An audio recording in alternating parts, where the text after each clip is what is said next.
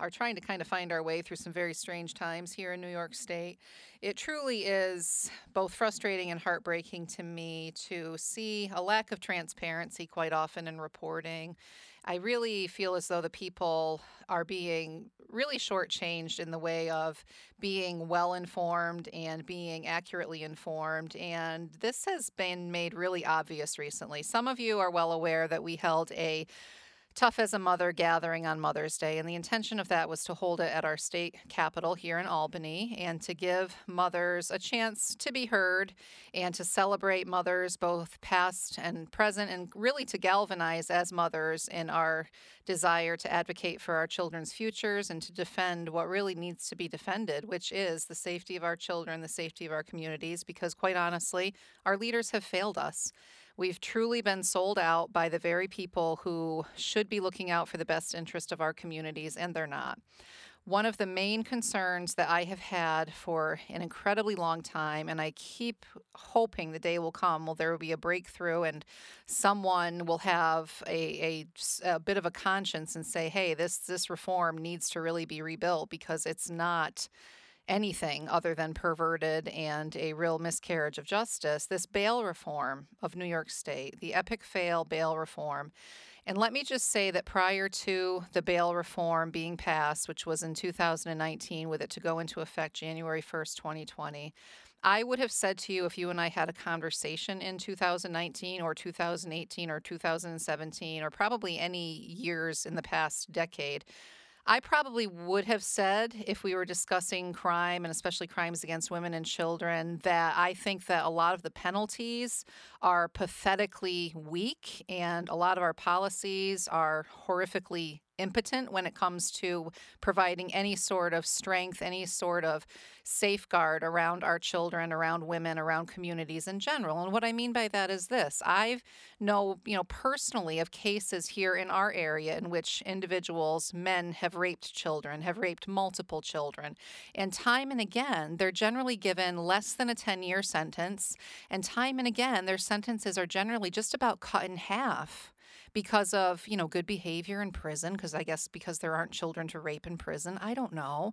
But they're released, and they're released on parole. Now, prior to 2019, and certainly prior to 2020, New York State had lost track of upwards of 3,500 parolees. Now, when you say the word parolee, this is not necessarily low-level offenders. These can be people such as child rapists who served out a partial term, had a reduced, prison term, were released under, post-release conditions of parole. And if they don't touch base with their parole officer, if they don't update where they're living, what they're doing, where they're working, if they're working, they just kind of fade into the periphery and find their way into communities where they can continue to victimize children. And this happens over and over and over and over ad nauseum. So if you take this issue completely separate from the bail reform, which in my opinion took everything broken about the bail system and about really our judicial system and kind of put it on steroids, we would all have to honestly say that there is so much room for improvement, especially with regard to treating crimes against children and especially crimes that are sexual in nature with the severity that they deserve to be treated with. So now enter in this era in which we have a bail reform that people who are supporting it either A, don't know how to read, B, don't understand the English language, C, have absolutely no conscience, D, have perhaps a bend toward pedophilia. I'm going to say it because it's a possibility. Or D, a combination of all of the above. Or, I would add E to that, are just kind of complacent. It doesn't affect them personally, so why think about it? Why bother? This bail reform literally unhinges any of the remaining safeguards that we've had around children and around communities, and I'll tell you why. It takes some horrific crimes. About 200 crimes were on this initial reform, and I'm so sick of hearing myself say it, honestly. I hear these words come out of my mouth like over and over and over, and so often when I'm sharing this with people, they're dumbfounded, like their jaw drops. They're like, this can't be. And I'm telling them, yes, it actually is. And I'm always amazed by how many really well-meaning, really wonderful people, quite often well-educated people, have no clue what has been done here right under our noses. So Let me back up to what we started talking about in this initial program here. We had the Tough as a Mother rally in Albany on Mother's Day, and as I've said before, whenever I've hosted anything, I don't care if it's just me, the audio engineer here, Jeff Pitcher, and you know what, God. If that's all that shows up that day, then okay, you know what, I've done the very best I can to put the word out and to help people. This was a small gathering in that it was probably less than about 24 people that showed. But out of that were mothers. And some of these mothers came to Albany prepared to either have it be a crowd of 500 people, 200 people, 50 people, or just a few of us standing around. But they came prepared to talk, to share from their hearts. And for many of them, they shared with hands trembling, tears in their eyes, voices quivering, and in both cases with a silver chain around their necks with a little medallion that had the thumbprint of their dead child on it. Okay, these are women who came to share their stories, and they're stories that need to be told because they are not unique. They are unique to the individuals who are suffering through the agony of these losses, but they are not unique because this is happening all the time in our state.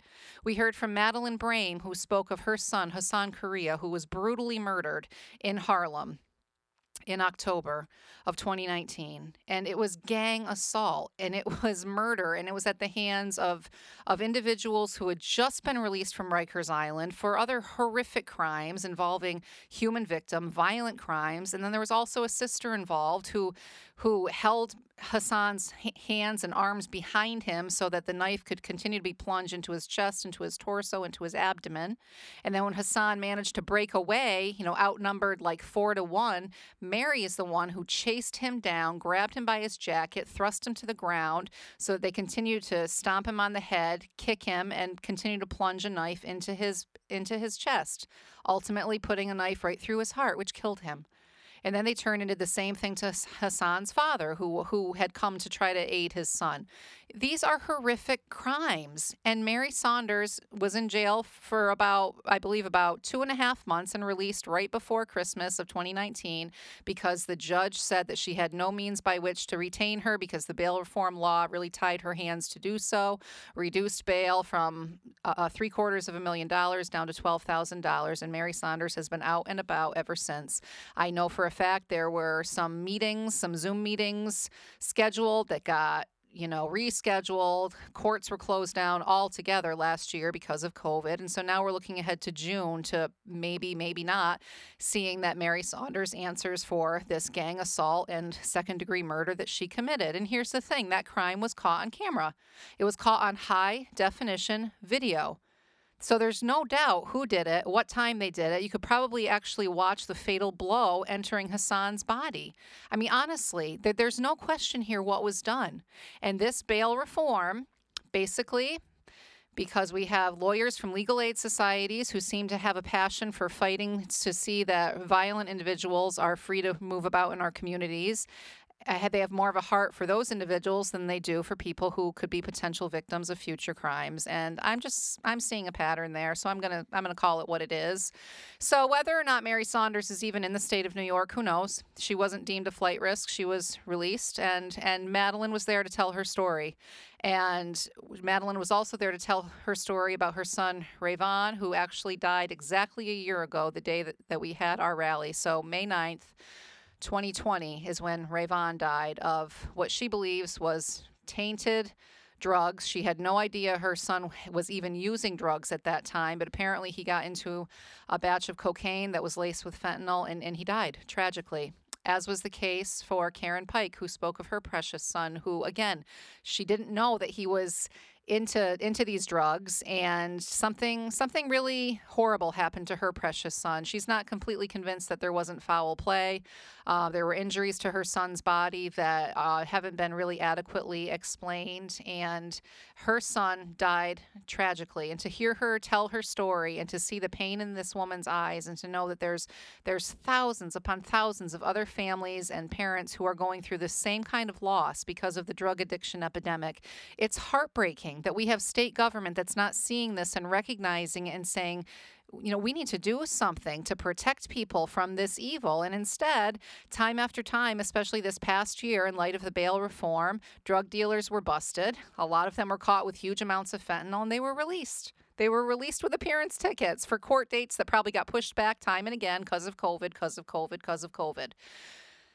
It's disgraceful. It's absolutely disgraceful what's going on here. And I've spoken time and again about different instances in which lives have been lost as a direct result of this bail reform. So when I say that I'm speaking the truth about this reform, I mean it. I'm not somebody who is trying to, in any way, shape, or form, do anything but empower the community with the truth. You deserve the truth.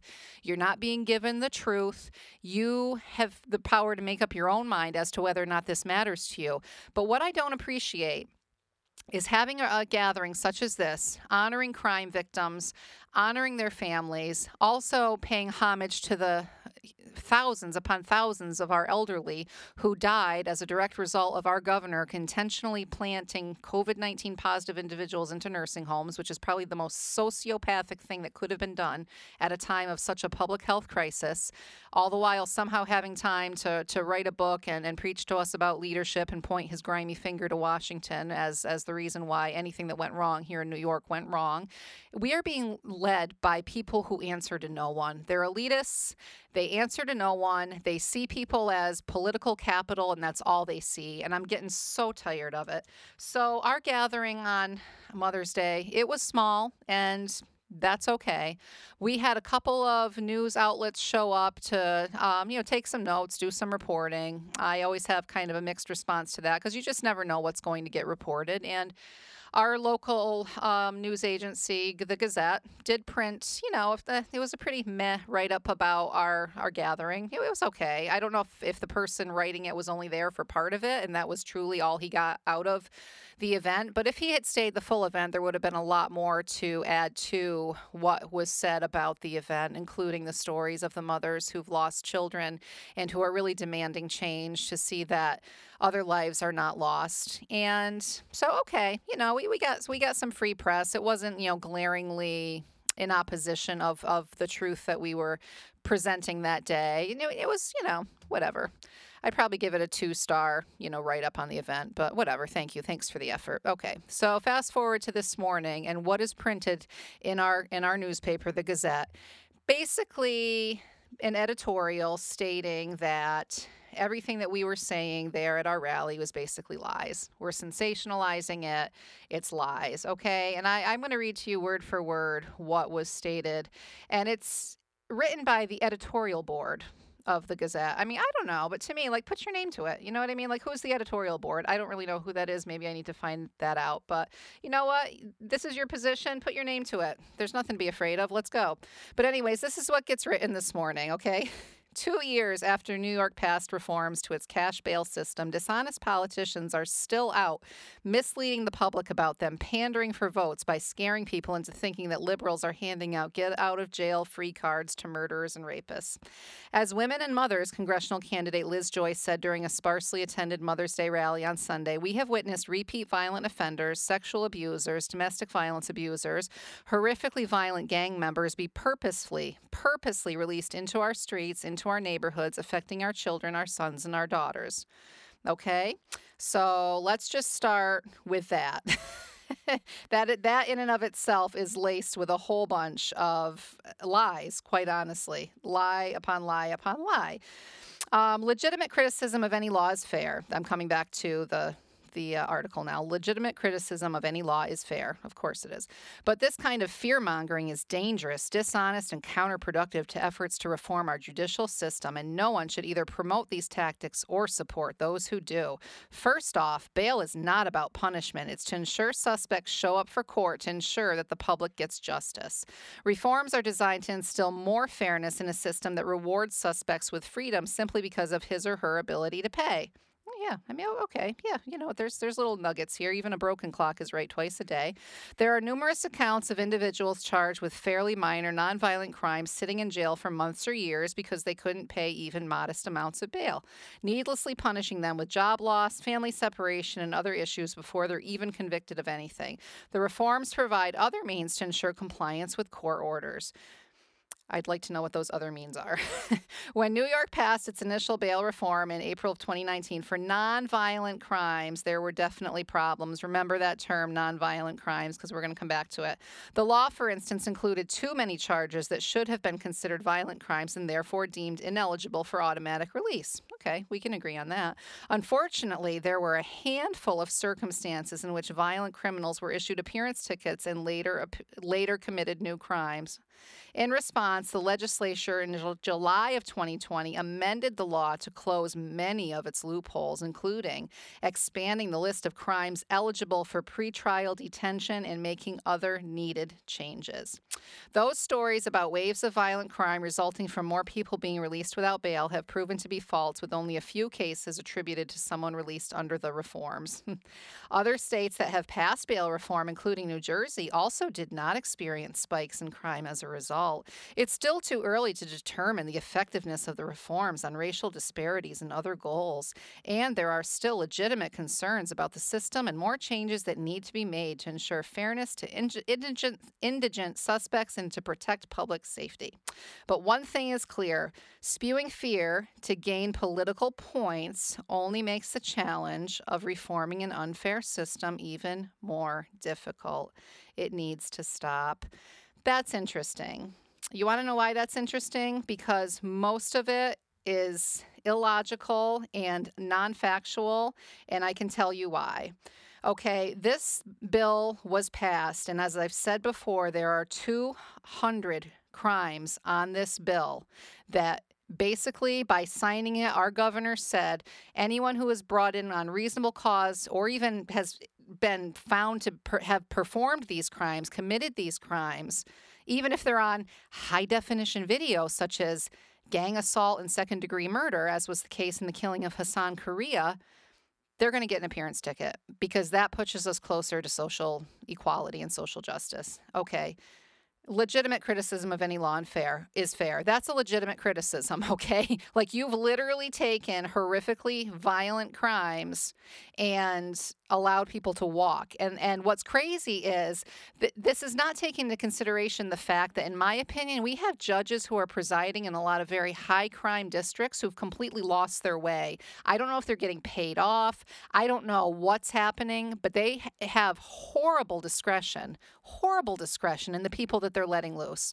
You know, case in point, Pedro Vinet Barcia, go look up that guy. He was let loose because his legal aid attorneys came in and said, well, you know, he's above the age of whatever, and you know, he has hypertension. We don't want him contracting COVID in prison. We know he butchered his ex-girlfriend after stalking her. He butchered her on a city sidewalk, and it was caught on videotape, and multiple witnesses saw him do it.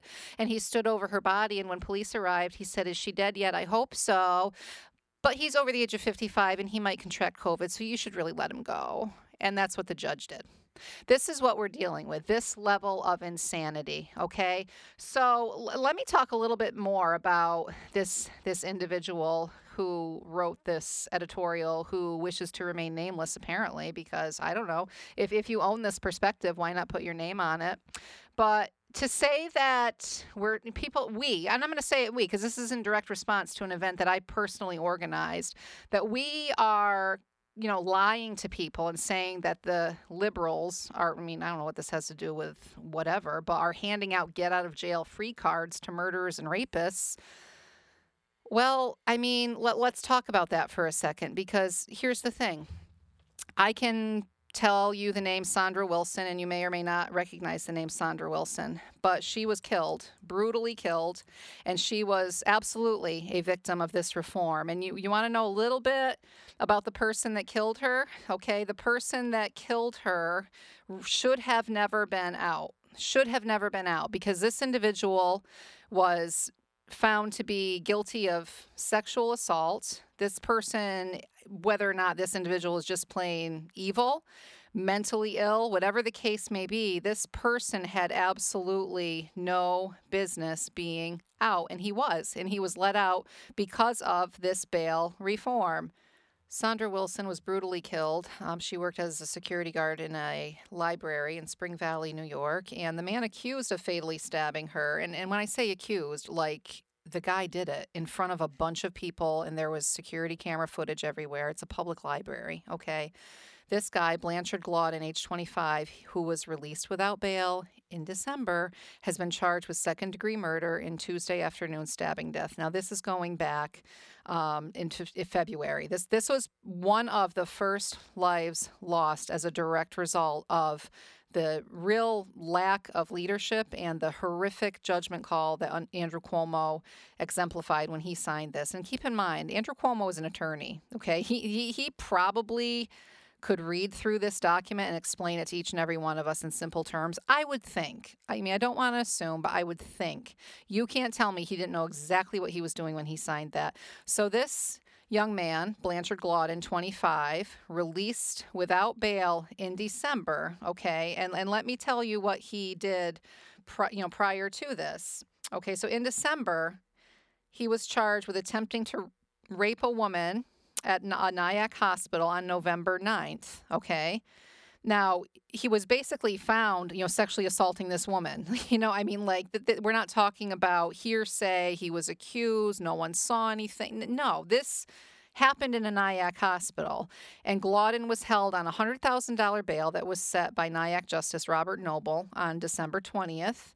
Okay, then he was held from the 20th to the 26th, but, these reforms along the way have said that, we can't hold somebody before trial for more than, in this case, it was stated 6 days, but the reality is this bail reform was coming into effect literally in a matter of days. And so he was released, and he was released because of a statute that was in place prior to this bail reform, okay, that leaves it to the discretion of the judge to not keep someone remanded in custody for more than 6 days. So this judge let him loose. And my question is, if we're looking to real bail reform, why in the world wouldn't we look at a case like this and other cases like this in which you have someone who's awaiting trial? It's not a matter of we're not sure if this guy did it. We're not really positive about, the circumstances surrounding this crime. Why in the world can't we speed up court proceedings in a way that makes sense? Okay, if somebody committed a crime such as this, and my guess is this individual probably had numerous brushes with the law, and what could be mental health issues, could be he just has a bend toward evil and loves to hurt people. It could be anything, but it is stated that he showed absolutely no remorse in brutally killing Sandra Wilson. This is not an individual that we're going to bet is going to be able to be rehabilitated. I mean, you just don't take a chance like that with your life, with your children's lives, with that of others.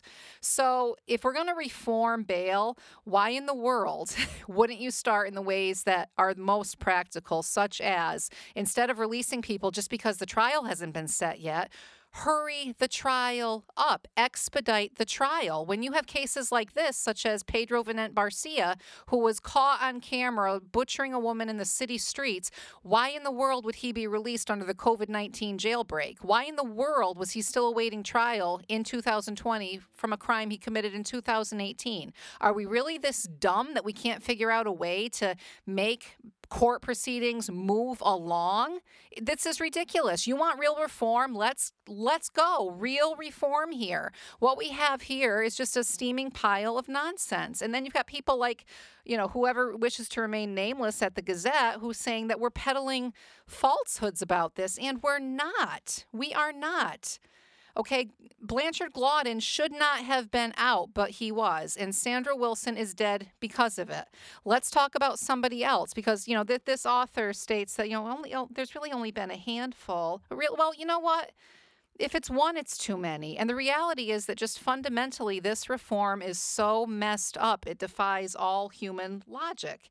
Absolutely all human logic. And it's not right that we tolerate this. It's not right that we don't put up practical boundaries between criminals and the innocent. And this is just eroding any kind of protection that's been left after decades of dysfunction in our judicial system. This is not fear mongering. This is not dangerous. This is not dishonest and counterproductive to say that this reform is a mess and it needs to be rebuilt in a way that has more compassion for victims, more compassion for people who are committing crimes that are driven by drug addiction and mental health issues, more compassion for people who are awaiting trial for ridiculously long periods of time. Like, come on, why? Get it together. Let's go. When things are black and white, come on, let's go. This is literally a crime, in the example of Hassan Correa's death. It was caught on high definition video. What in the world? What do you need? It's right there. It's right there. But no, the perpetrator, charged with gang assault and second-degree murder gets released. Oh, okay. But we're fear-mongering by pointing out how messed up that is. Okay, let's move on. Let's talk about Amanda Farnham, okay? This is just unbelievably sad, unbelievably tragic, this girl. Okay, this happened in October 16th of 2020. All right. And you know what? You just put this in the perspective of this being someone that you love dearly, okay? Because I think some people have a hard time, unless it really impacts them personally, they really lack the sympathy, they lack empathy, they lack all of the above to be able to really look at a situation and see how unjust it is, unless it literally directly causes some sort of an emotional response in them personally. So in Bellport, New York, the bodies of a man and woman found in a Bellport home after a man commits suicide during a police chase have been identified as his family members, and they were killed, authorities said. The two found in a Doan Ave residence on October 6th have been identified as James Farnham, age 79, and Amanda Farnham, 46. Both deaths have been ruled homicides, Suffolk County Police said. On October 8th, the man who slit his own throat was identified as William Farnham, age 43. His last known address was 7 Doan Ave in Bellport, where the two bodies were found when officers went to notify next of kin after his death. Okay, so to picture this playing out, I mean, what a nightmare. This guy leads police on a chase. He ends up, you heard it, slitting his own throat in the course of this transpiring. So the police go to his address to try to find next of kin to let them know something horrible has happened, and they find two bodies there of the people that I mentioned, 79-year-old and 46-year-old. In addition, the Post said that Farnham, according to the New York Post, had reportedly been living with the bodies of his father and sister for days, okay, prior to going out on this, rampage or police chase where he ends up killing himself. In addition, the Post said Farnham was on parole after being released from prison on an attempted burglary conviction. Online records show Farnham currently has 5 pending court cases. Okay. According to Suffolk County Police, on October 6th at 10 a.m., an officer stopped the driver of a 2003 Honda Civic, later identified as Farnham, at the intersection of Route 112 and Montauk Highway in East Patchogue. Farnham pulled over and a passenger exited the vehicle before he sped off. A short time later, the car crashed into a utility pole on Washington Ave. Officers approached and found that Farnham had slit his own throat. Officers administered first aid. The man was pronounced dead at the scene. And again, detectives went to the Bellport home to notify next of kin and discovered the bodies of a man and woman inside.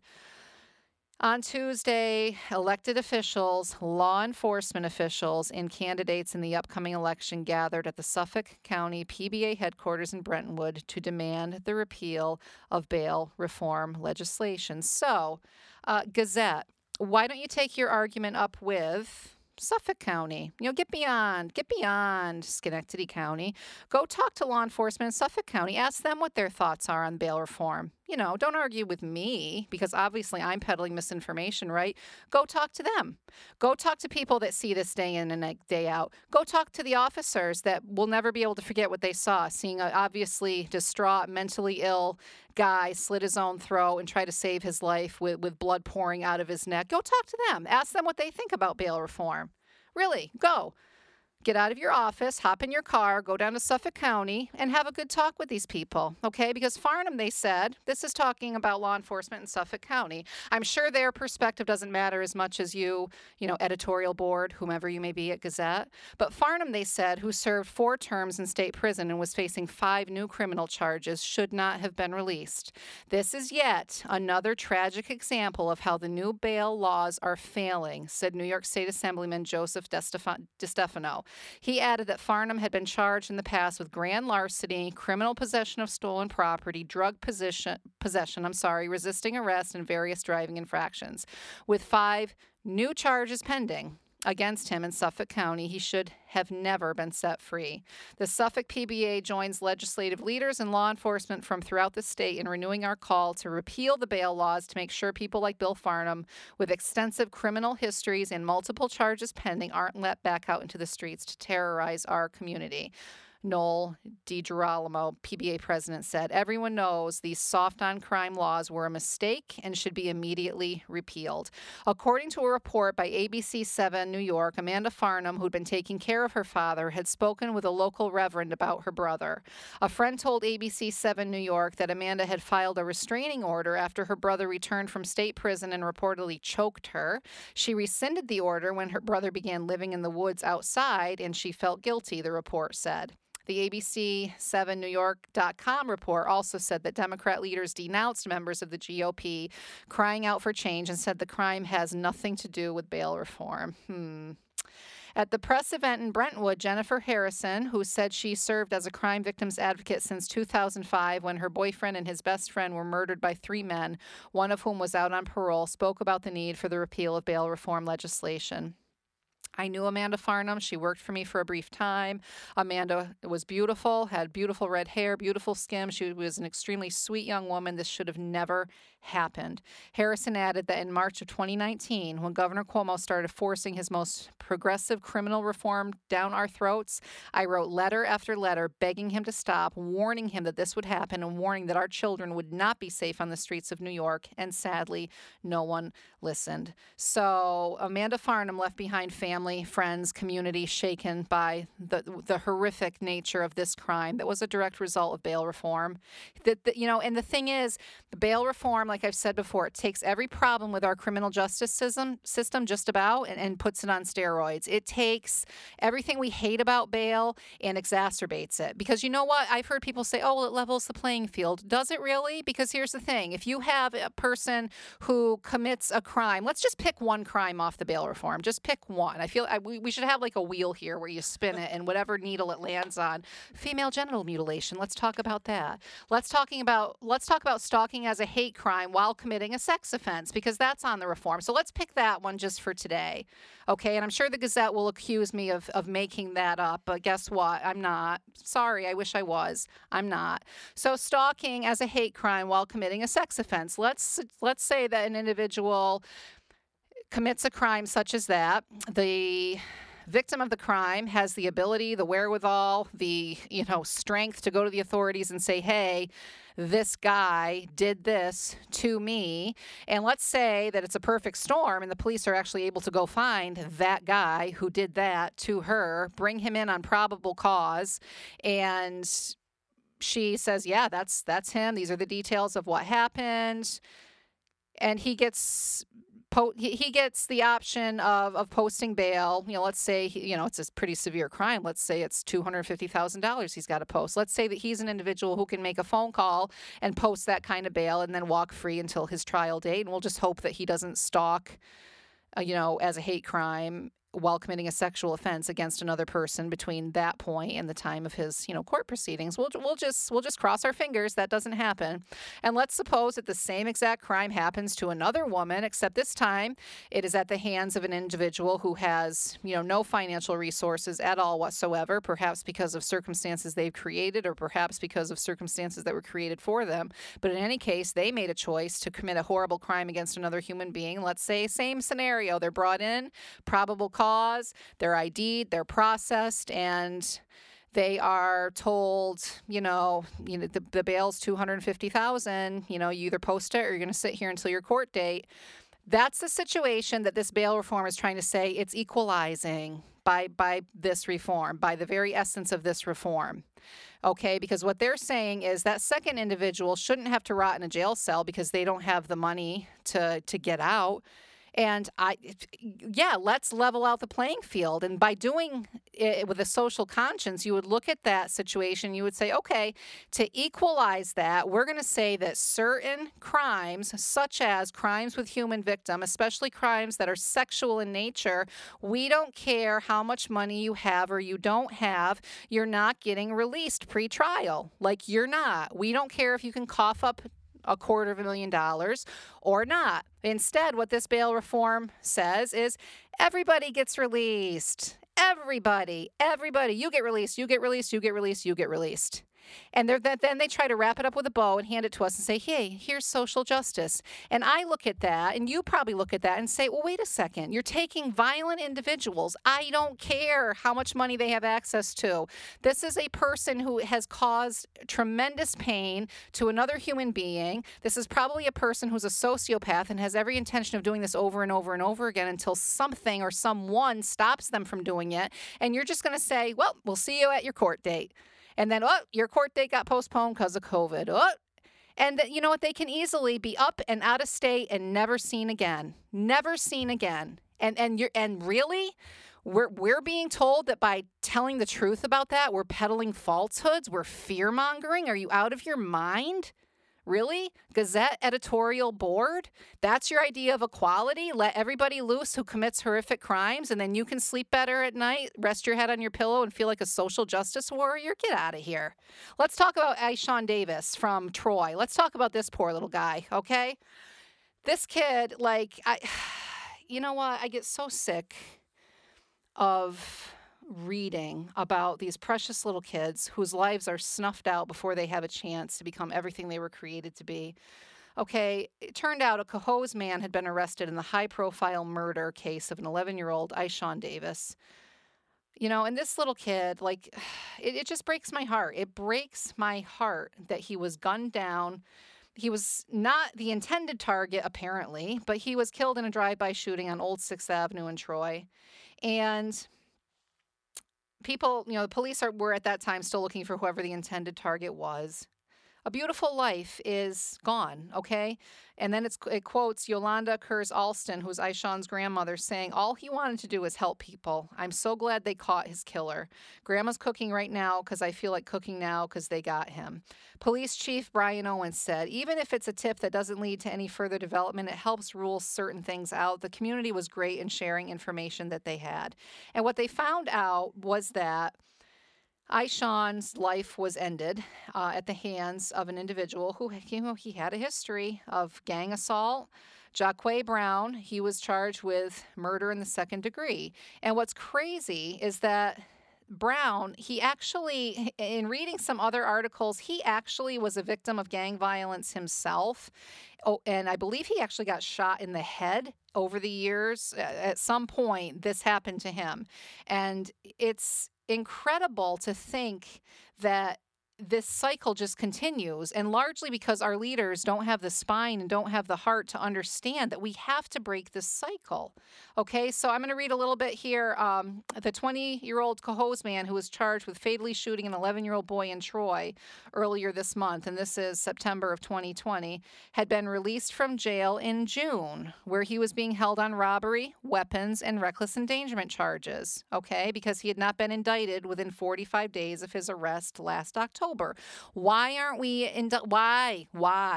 why can't we expedite court proceedings? Really? Why are we so low functioning? So he gets released because that's the obviously, correct thing to do. Just release him. I mean, you don't know if he has addiction issues, robbery, quite often there's a bend toward addiction if you're making a career out of robbing people. Weapons charges, that's another thing. You've got these people that are committing crimes with illegal firearms, and 80% of these people have been released because of reforms like this. Okay, that almost makes sense. So Jaquay Brown has a lengthy criminal history dating to at least 2016 that includes arrests for a shooting as well as assaults, robbery, larceny charges, and that's according to court records. Okay, Shane Hugg, a local attorney and former Rensselaer County Assistant District Attorney, was appointed as a special prosecutor in Brown's case for the weapons and reckless endangerment charges in the city of Albany connected to a drive-by shooting. Okay, so Hugg on Friday confirmed that Brown was released from jail in June after his attorney, Gennaro Calabrese, filed a writ of habeas corpus motion seeking his client be released from custody due to the amount of time that he'd been behind bars without indictment. The release took place not long after the coronavirus pandemic had brought New York's court system to a crawl, including the impaneling of grand juries. Hugg said that he had no grounds to oppose Calabrese's motion and added that Brown's release from custody had nothing to do with the bail reform. Okay, so if we're releasing violent people and our bail system is so screwed up to begin with, why in the world wouldn't we address that first? Why wouldn't we address that issue first instead of releasing violent people? Why wouldn't we do that? So we've already got a system that's totally screwed up, and then we have reformers who pervert it even further and try to tell us that we're making progress when none of these issues that we have the biggest problem with are being addressed. This guy should not have been held 45 days awaiting trial. Like, come on, get it together. You can't just release people because you can't figure out how to have court proceedings fast enough. Get it together. Get it together, seriously. And then you make it worse by just releasing people because you don't want them to have to sit any time out in prison waiting for trial. So let's just release everybody. And so we're taking a problem that exists and we're literally making it worse and worse and worse and worse and worse. And then people like myself that are pointing it out saying, hey, we need to fix this. This is not working.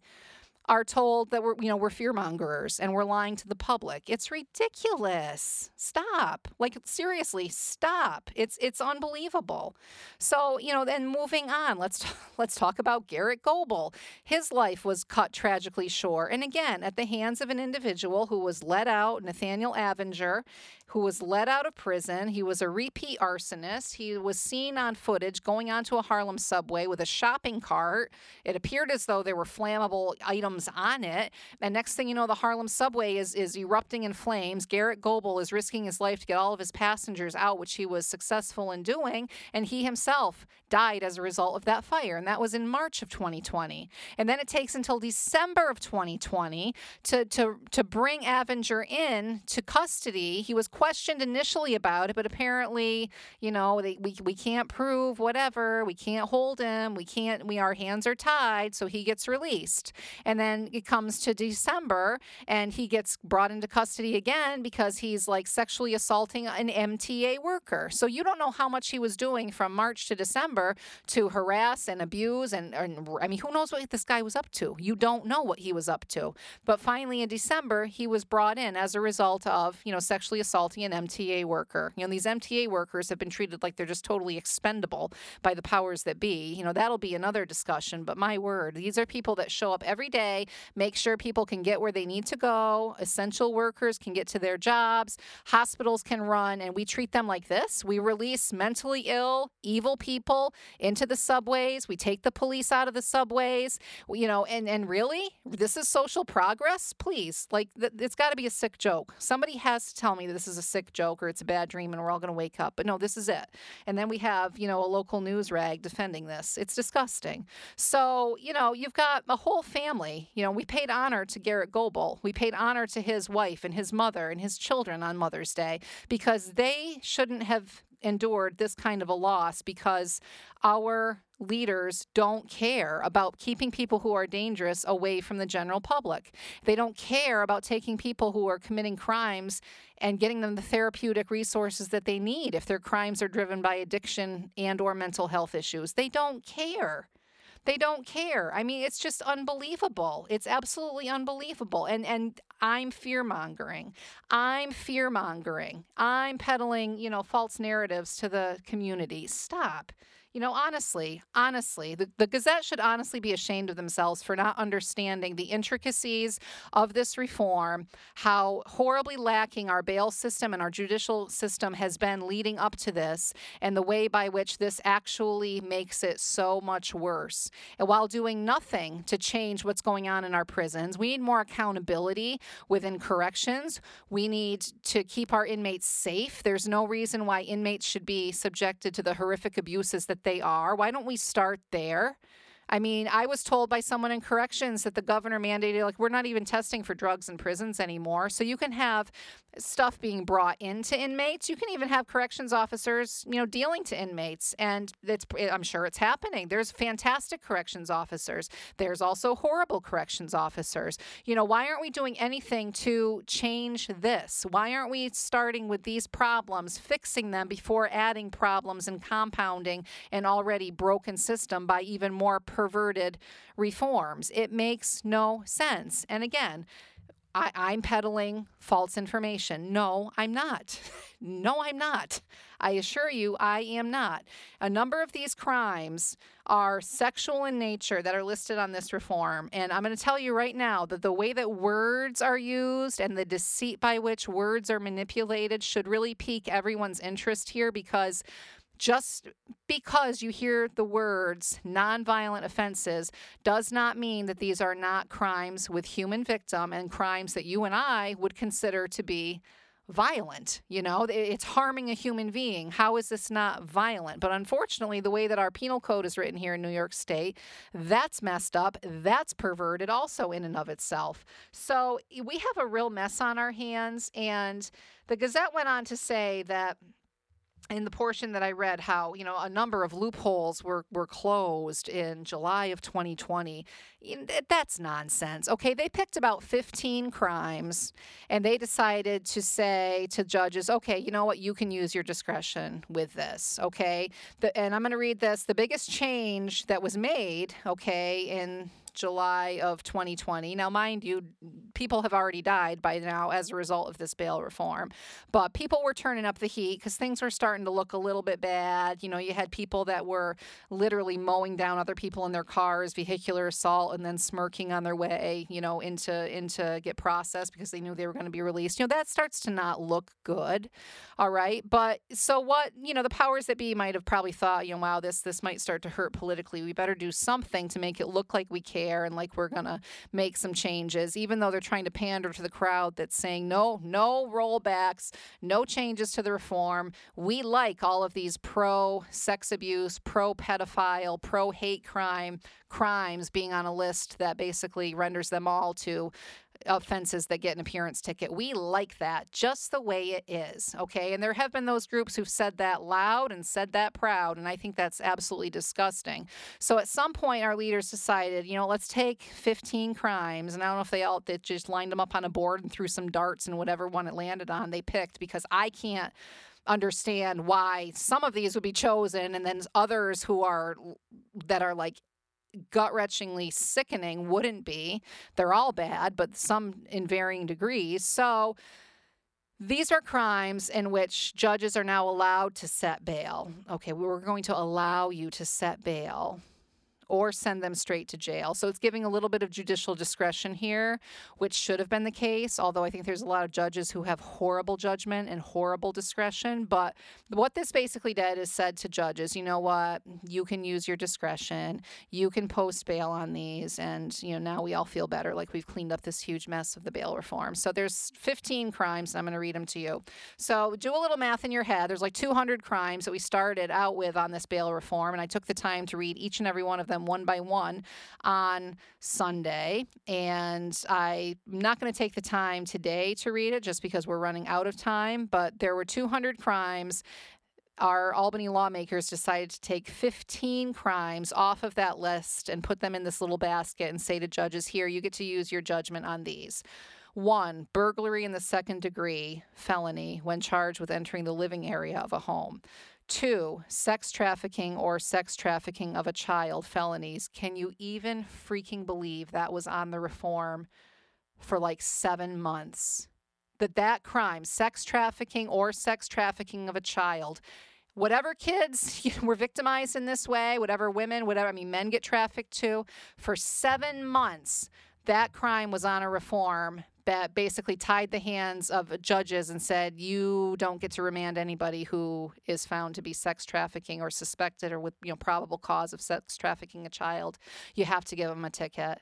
How sick is that? I'm going to move on to number 3, money laundering in support of terrorism in the 3rd or 4th degree felonies. 4, promoting an obscene sexual performance by a child. Felony. Took 7 months to figure out that was a bad idea. Okay. 5, any crime that is alleged to have caused the death of another person. Not really sure how that ended up on the list in the first place. I mean, okay. 6, criminal obstruction of breathing or blood circulation, misdemeanor. Strangulation in the 2nd degree, felony. Or unlawful imprisonment in the 1st degree, felony, when committed against a member of the defendant's family or household. That's interesting. When committed against a member of the defendant's family or household. So if it's committed against anybody other than that, I guess we're still going to give them an appearance ticket. Okay. That's solid. 7, vehicular assault in the 1st degree and aggravated vehicular assault felonies. 8, assault in the 3rd degree misdemeanor and arson in the 3rd degree felony when charged as a hate crime. Oh, well, good. There's one of the hate crimes made the cut. Great. Is this the part where we give them the slow clap because we're taking a stand against hate crimes? Good for you guys. 9, aggravated assault upon a person less than 11 years old. And criminal possession of a weapon on school grounds, felonies. Good for you guys. 7 months to figure out that shouldn't be something that gets an appearance ticket. I am so proud of you. 10, grand larceny in the 1st degree, enterprise corruption and money laundering in the 1st degree, felonies. 11, failure to register as a sex offender, felony, or endangering the welfare of a child, misdemeanor, when one is designated a level 3 sex offender. And again, just let that sink in for a second. The original version of this that was written by a bunch of degenerates literally had the failure to register as a sex offender as something that, oh, here's your ticket. Like, okay, we know you didn't register as a sex offender, but here's your ticket because we're sure you'll show up for your court date. Like, what world are we in, honestly? 12, bail jumping in the 3rd, misdemeanor, 2nd felony or 1st degree felony, or escape in the 3rd, misdemeanor, 2nd felony or 1st degree felony. Okay. 13, any felony offense committed while serving a sentence of probation or while released to post-release supervision. I mean, isn't that the whole point of parole? Like, okay, you commit a felony while you're out on parole, and prior to this, they were just going to hand people a ticket? Come on. 14, any felony committed by a persistent felony offender. Good for you. Good for you. But here's the thing. We've got Roadmap to Justice 2021 that wants to basically almost eliminate the terms persistent felony offender and also wants to basically eliminate the ability to keep anyone in custody and serve out a prison sentence if they're over the age of like 55. So buckle up, kids. It's probably going to get worse because these kind of people are the ones that are crafting reforms like this and even worse. So regardless of what you've been charged with and sentenced for, if you get to be a certain age, that this group of degenerates wants you just out and about because that's social justice. Yeah, okay. We'll just let that sink in for a second. 15, any felony or Class A misdemeanor involving harm to an identifiable person or property committed while charges are pending on another felony or Class A misdemeanor involving harm to an identifiable person or property. Okay. So... that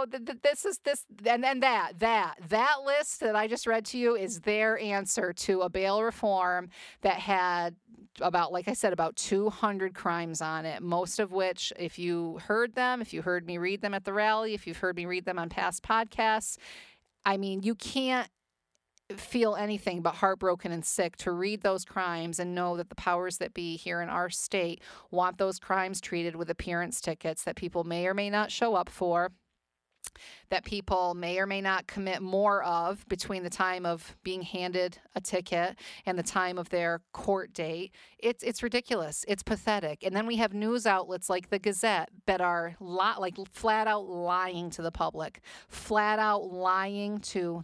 And I'm going to tell you what I think in a very summarized fashion, prison reform and bail reform need to look like. They need to look like something that would be crafted by a loving parent who loves their kids exactly the way they are, but loves them too much to let them stay exactly the way they are. They need to be crafted in a way that protects the innocent, protects the vulnerable first and foremost.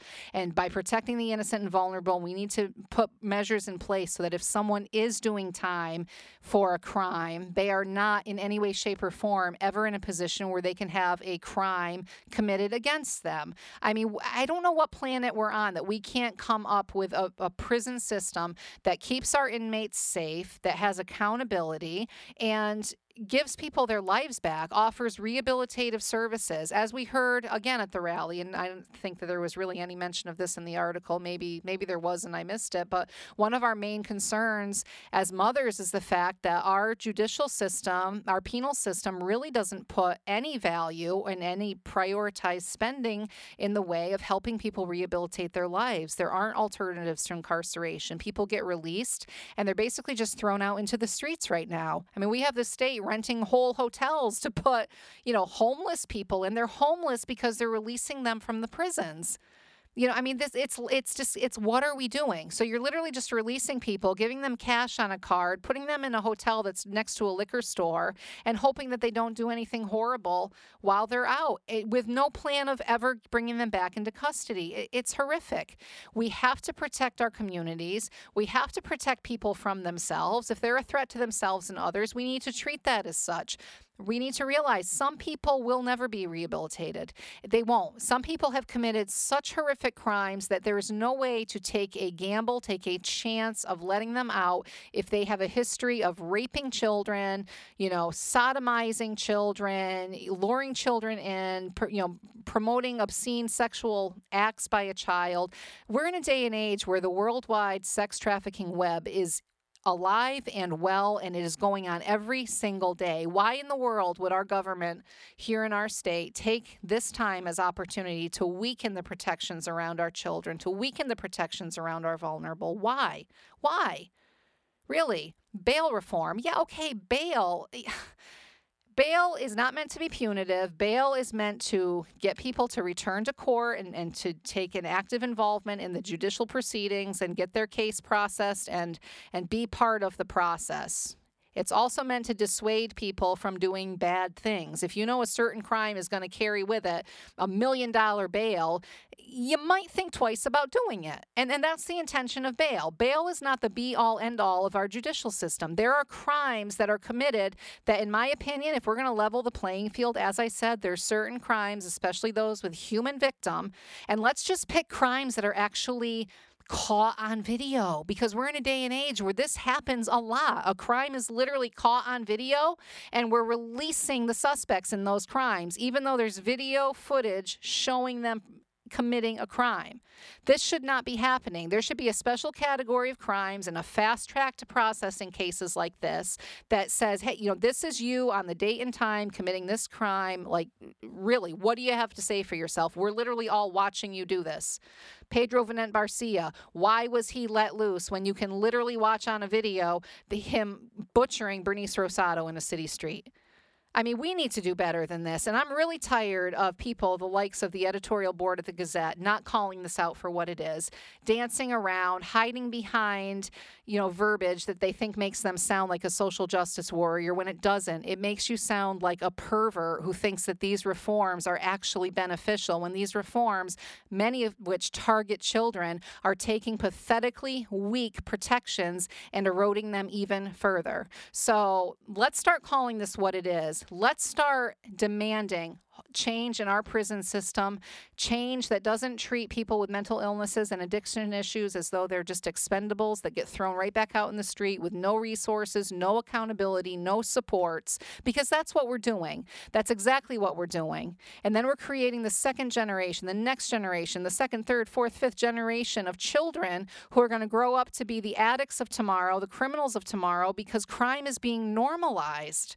There's so many assault charges on this that, really keep victims of domestic violence from speaking up, from seeking any kind of protection because they know that the perp is going to get let loose again. And you've got kids watching this. You've got kids thinking that, well, if the police are letting him back out, it must be okay. Do you understand what a mixed message this sends to our children, especially? If a kid is sexually assaulted, if a kid is raped and the person is brought into custody and they face charges, and even if they're convicted, they would do what, 2, 3.25 years, and then they're out? What kind of a message does that send? Really? And then people like me and thousands of others who are saying we're taking crimes against children not nearly seriously enough. And people like editorial board at the Gazette say that we're peddling lies. Get out of here. Honestly, all of you listening, I'm going to ask you to do something amazing today, and it's going to be speak up, stand up, step out, because we need to take back this state for the greater good. We need to demand that our leaders serve in a way that serves the needs of the people. And we need to remind ourselves and our leaders that the power belongs in the hands of the people, because unfortunately, even our media is lying to us. I would welcome the Gazette, whoever the editorial board of the Gazette is. Contact me. I would love an open, candid conversation. I would be willing to do a podcast. I would be willing to talk, to learn from each other. I would be willing to just lay everything out and have an open, constructive dialogue. But don't you dare hurl lies in my direction. Don't you dare say that I'm peddling falsehoods. Don't you dare keep lying to the public, because that's what you're doing. You're lying to the public. And you're saying that these lives that have been lost because of this reform don't matter. That's exactly what you're saying. And you're also living in a delusion that has you convinced that there aren't sexual crimes happening against children right now that aren't being brought to the authorities because there is no protection in place to keep those perpetrators behind bars where they belong. So stop living in your unicorn fantasy where you think that these crimes aren't being committed every single day in our communities, because they are. Wake up. Stop lying to your reader base, stop lying to the people, and stop providing safe harbor for pedophiles, drug dealers, and every other person under the sun who commits evil every day by way of having these reforms that actually embolden and enable them to do so. Wake up. And next time you write an editorial, put your name on it, have a spine, and call me, because I would love to talk. And our people, your readers, and the people of this state deserve better than that. So all of you listening, do something amazing today. I love you all.